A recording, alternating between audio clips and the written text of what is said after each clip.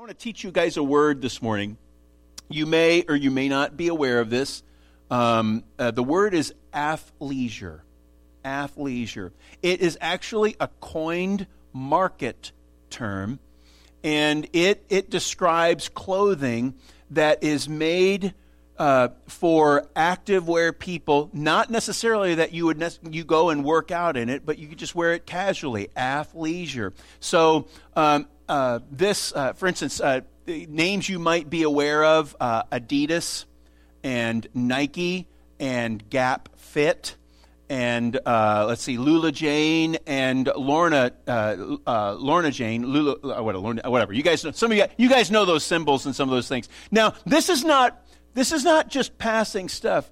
When I use the word market share, I'm seriously talking about the fact that economic forecasts say that these kinds of brands in that athleisure area of the market is going to be $350 billion estimated by the end of next year.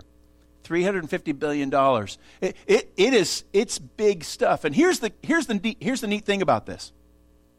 The saying for athleisure clothing is this: athleisure clothing is for people who like the workout look, but not the workout lifestyle. All right? Now, you all are laughing, but think about that. I mean, what's the word that we usually give to people that say one thing and do another? Okay, pardon? Wannabes? Hypocrite is the word I was thinking about. Now, it's interesting. We laugh when we say, yeah, I'll wear the running shoes with absolutely no intention of going running. That's okay. But when you start using the pejorative, hypocrite, well, that's not, is it? We don't like this. That it's a completely different level. We will rationalize sometimes the things that, hey, listen, I'll wear the Adidas shirt, I'll wear the Nike shoes. I don't care if I don't go running. That's okay. It's not that big of a deal. And I'll be more than willing to acknowledge the fact that it is a completely different perspective to say, on the one hand, that you'll wear the running shoes and not go running, but then there's the person that works at a church and yet has a second life that is illegal, if not immoral. It's different. But yet the challenge that I'm really addressing is something that it really doesn't matter if you've gone to church all your life or you've never gone to church. If you say Jesus is Lord or you could care less about Jesus, this is a struggle that every single person who's ever walked, who ever will walk, who's ever lived, whoever will live, struggles with. The fact that I believe some things are really important, but yet on the other hand, sometimes I don't necessarily behave according to the things that I believe. It's a struggle that we all have. And we rationalize our own behavior, but point at someone else's. Someone points at our behavior and we say, yeah, okay, I get that, but I'm not as bad as that guy. Right? It really is a challenge. James, what we've been talking about in James is we're addressing the fact that he talks about real life for real people. Real people struggle with this. And this is not about pointing out the fact that somebody else is worse off than I am. This is about recognizing the fact that if I say that I want to follow Jesus and I'm doing my best to follow him, I'm acknowledging the fact that I struggle with it at times. There are times when I want to do the right thing, but I end up not doing the right thing. And then there are things I really, really would like to avoid, but I end up doing it anyway. And this is the challenge that we have.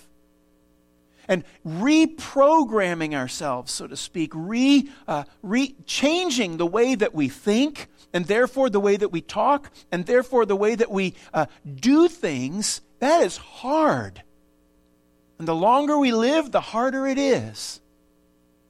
And so when we come into contact with the things that God says, and we come into contact with people who are trying to do the things that God says, and we're saying, wait a second, I've been living like this for 20, for 30, for 50, for 60 years, and now I'm gonna change this all around. God, I need your help, because otherwise I can't do it. That's the struggle that we're talking about. We said last week that real life grows. Real faith grows. We ought to be better at it next week than we were today, and next year than we are now. Growing things are healthy things. Things that aren't growing aren't healthy. That's the common sense that's there. And so today, looking at the second part of James chapter 1, I want you to understand that real faith grows with our actions. It's the simplest and easiest way for you and I to determine whether we're further down the road or not. It's the easiest way to observe someone else. Have they changed? Are they different? Well, they used to do this, and they're still doing it. Oh, they used to do this. No, they're not. They're doing these things. Why are you doing these things? How did you learn how to do those things? What happens when you stumble and you're trying to do the best that you can, but you still make a mistake? You still just have a bad day. That's, in some ways, what James is talking to us about. If you've got your Bibles, go ahead and turn to James chapter 1. We're going to look at the end of this section of Scripture, and let's see what James has to say here. Chapter 1, starting with verse 19. Understand this, brothers and sisters. You must all be quick to listen, slow to speak, slow to get angry. I suppose I could stop right there, couldn't I? This could be your first day in church, and you could hear that and you can go, yep. Because we've all been there. All been there. And it's hard. We were talking about this with the kids. Remember, kids, we were talking about this just a couple of weeks ago when during our engaged time. And notice that James does not say, are you ready? He does not say, you can never get angry. Sometimes it's okay. But he says, let it take its time. Let it grow slowly. Anybody ever gotten angry over something only to realize you didn't have all the information and shouldn't have gotten angry in the first place? Anybody else except Terry? Yeah, you guys, moms? Yeah. At dad's. That's what that happened, right? All that kind of stuff. This is not, by the way, what we're talking about today is not profound. I'm not necessarily giving you any new truth today. I'm just simply reminding you, because we've all lived here and are living here. Okay? He says, we must all be quick to listen, slow to speak, slow to get angry. Why? Because human anger does not produce the righteousness that God desires. There's lots of things we don't know. And we're usually, tempers can light up pretty quick. We don't go 1 to 2, we go 1 to 10. That's what happens. So, verse 21 then, get rid of all the filth and evil in your lives and humbly accept the word God has planted in your hearts, for it has the power, the word has the power to save your souls. Don't just listen to God's word. You must do what it says. Otherwise, you're only fooling yourselves. For if you listen to the word and don't obey, it's like glancing at your face in the mirror. You see yourself, you walk away, and forget what you look like. Doesn't that sound silly? But that's what happens. You forget what you look like. But if you look carefully into the perfect law that sets you free, and if you do what it says and don't forget what you've heard, God's going to bless you for doing it. If you claim to be religious but don't control your tongue, anybody ever been there? Yeah, nobody wants to raise their hand on that one. Because it happened in the parking lot to me when I walked in this morning. If you claim to be religious but don't control your tongue, you're fooling yourself and your religion is worthless. This is the challenge. It really is the big challenge. Let me finish up and then I'll get back. Pure and genuine religion in the sight of God the Father means caring for orphans and widows in their distress and refusing to let the world corrupt you. He says that if you forget to do these things, your religion is worthless. Do you know why? Because we're all watching each other. We all are. And it doesn't take, it can take one misspoken word, one misstep, and we're saying, yeah, Shan says this on Sunday, but I saw him on Tuesday when he was getting mad at the girl at the Dunkin' counter for not getting his coffee right. Right? It is. That's who we are. We struggle with this all the time because we're real people. We live in a real world, but we also have real faith. And how do we live this out? How do we do this? What does James say to us in this the last section of chapter 1 to help us do this a little bit better, to live more and more of Jesus and less of how we used to be? It's the struggle. The first thing he says, again, this is common sense stuff. It's not profound at all. He says that, first of all, real faith just listens. Listens. Now, I know we're talking about actions, and the focus is on that we grow with our actions, but you understand that if we're talking about something that we need to do, then before we do it, we need to learn it. And the way that we learn it is by listening. What is it that you want me to do? The answer comes. How do you want me to do it? The answer comes. And we're not going to be flawless, and we're not going to be perfect. It takes time. But we're growing in the way that we do that. Growing in our patience, growing in our understanding, growing in our encouragement from others, and so therefore growing in our encouragement to others. All these things. Real faith listens. But here's the question. Here's the real challenge. In our culture, and it's a lot, by the way, it's a lot harder to listen today than it was even 10 years ago. Our ears, our eyes are overwhelmed with media. We are distracted. We are living in multiple squirrel moments all day long. We are. So the question is this: who is it that you listen to? I want you to think about that for a minute. Who do you listen to? What is your radio tuned into? What are your favorite channels on television? When you open up your phone, what are your default settings? What's your default iHeart station? Is it talk radio? If so, who are you listening to? Who's your news channel? I was going to ask, who are the voices in your head, but I'm afraid of the answer that I might get, so I'll just leave that one all by yourselves. But you get the point.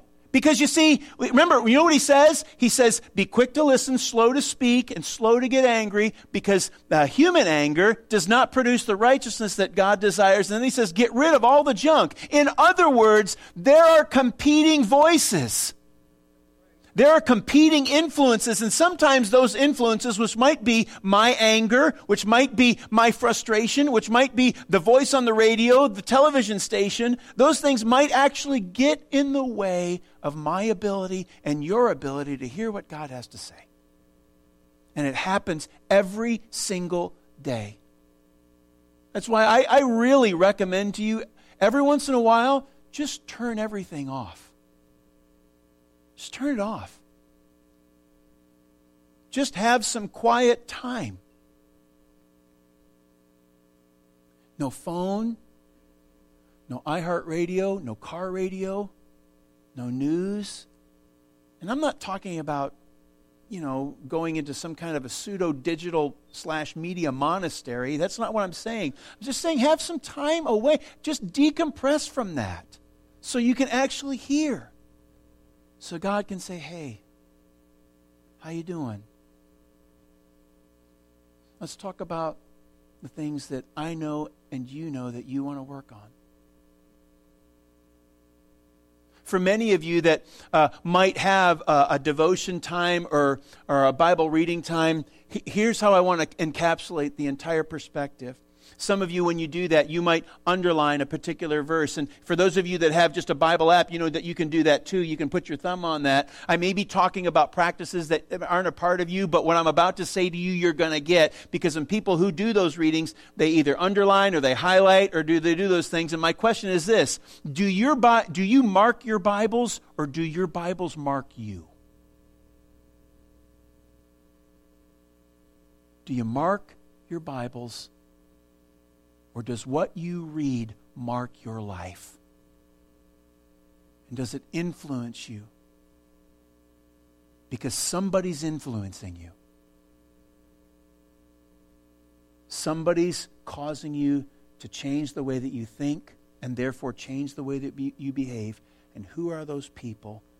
And I want to know if God is one of them. Because real faith listens to that voice. And because real faith listens, then secondly, real faith acts. We do it. It's really the only way that we can measure. And some days we're okay. Some days we're good. And some days we're hoping nobody's watching, because we blew it. On Mother's Day, lots of times we're so gracious and we're so thankful, better way of saying it, of what moms do. But you know, moms are going, I hope they didn't see me last week. I hope they don't remember what happened a couple of months ago. Moms think about that. And don't worry, dads do too. Because that's how we measure. Are we really moving forward? Because it's not enough to just hear it. And it's not enough to just say it. We don't want to just like the Jesus lifestyle or the Jesus look.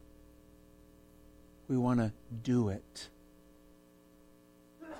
That's the real challenge. It always has been, and it always will be.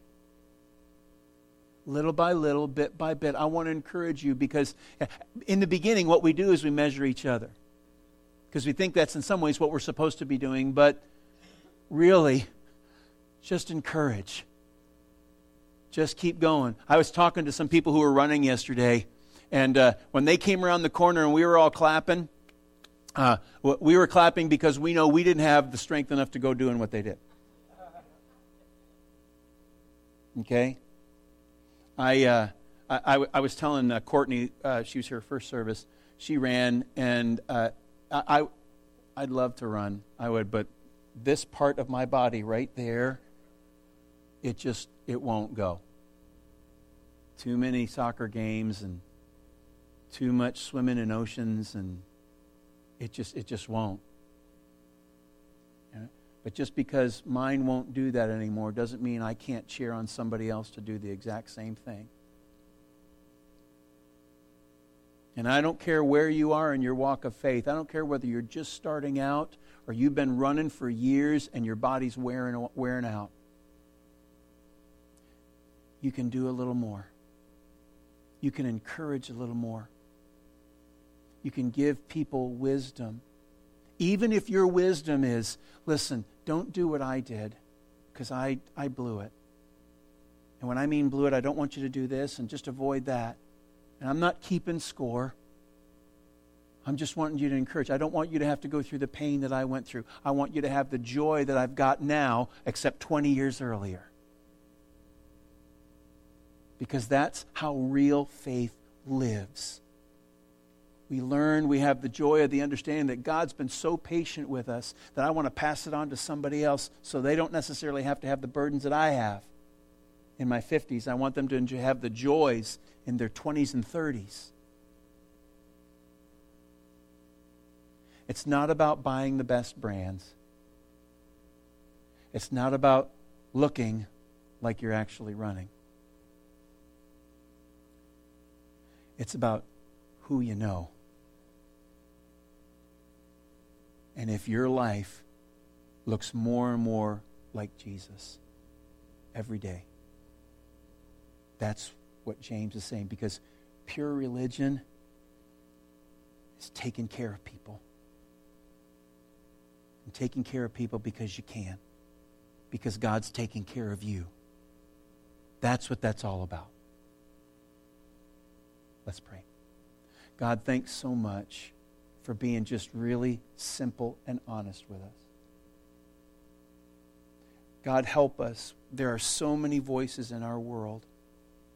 Voices on the radio, voices on our phone, voices on television, voices in digital media, things that are spoken, things that are written. And Lord, we are overwhelmed.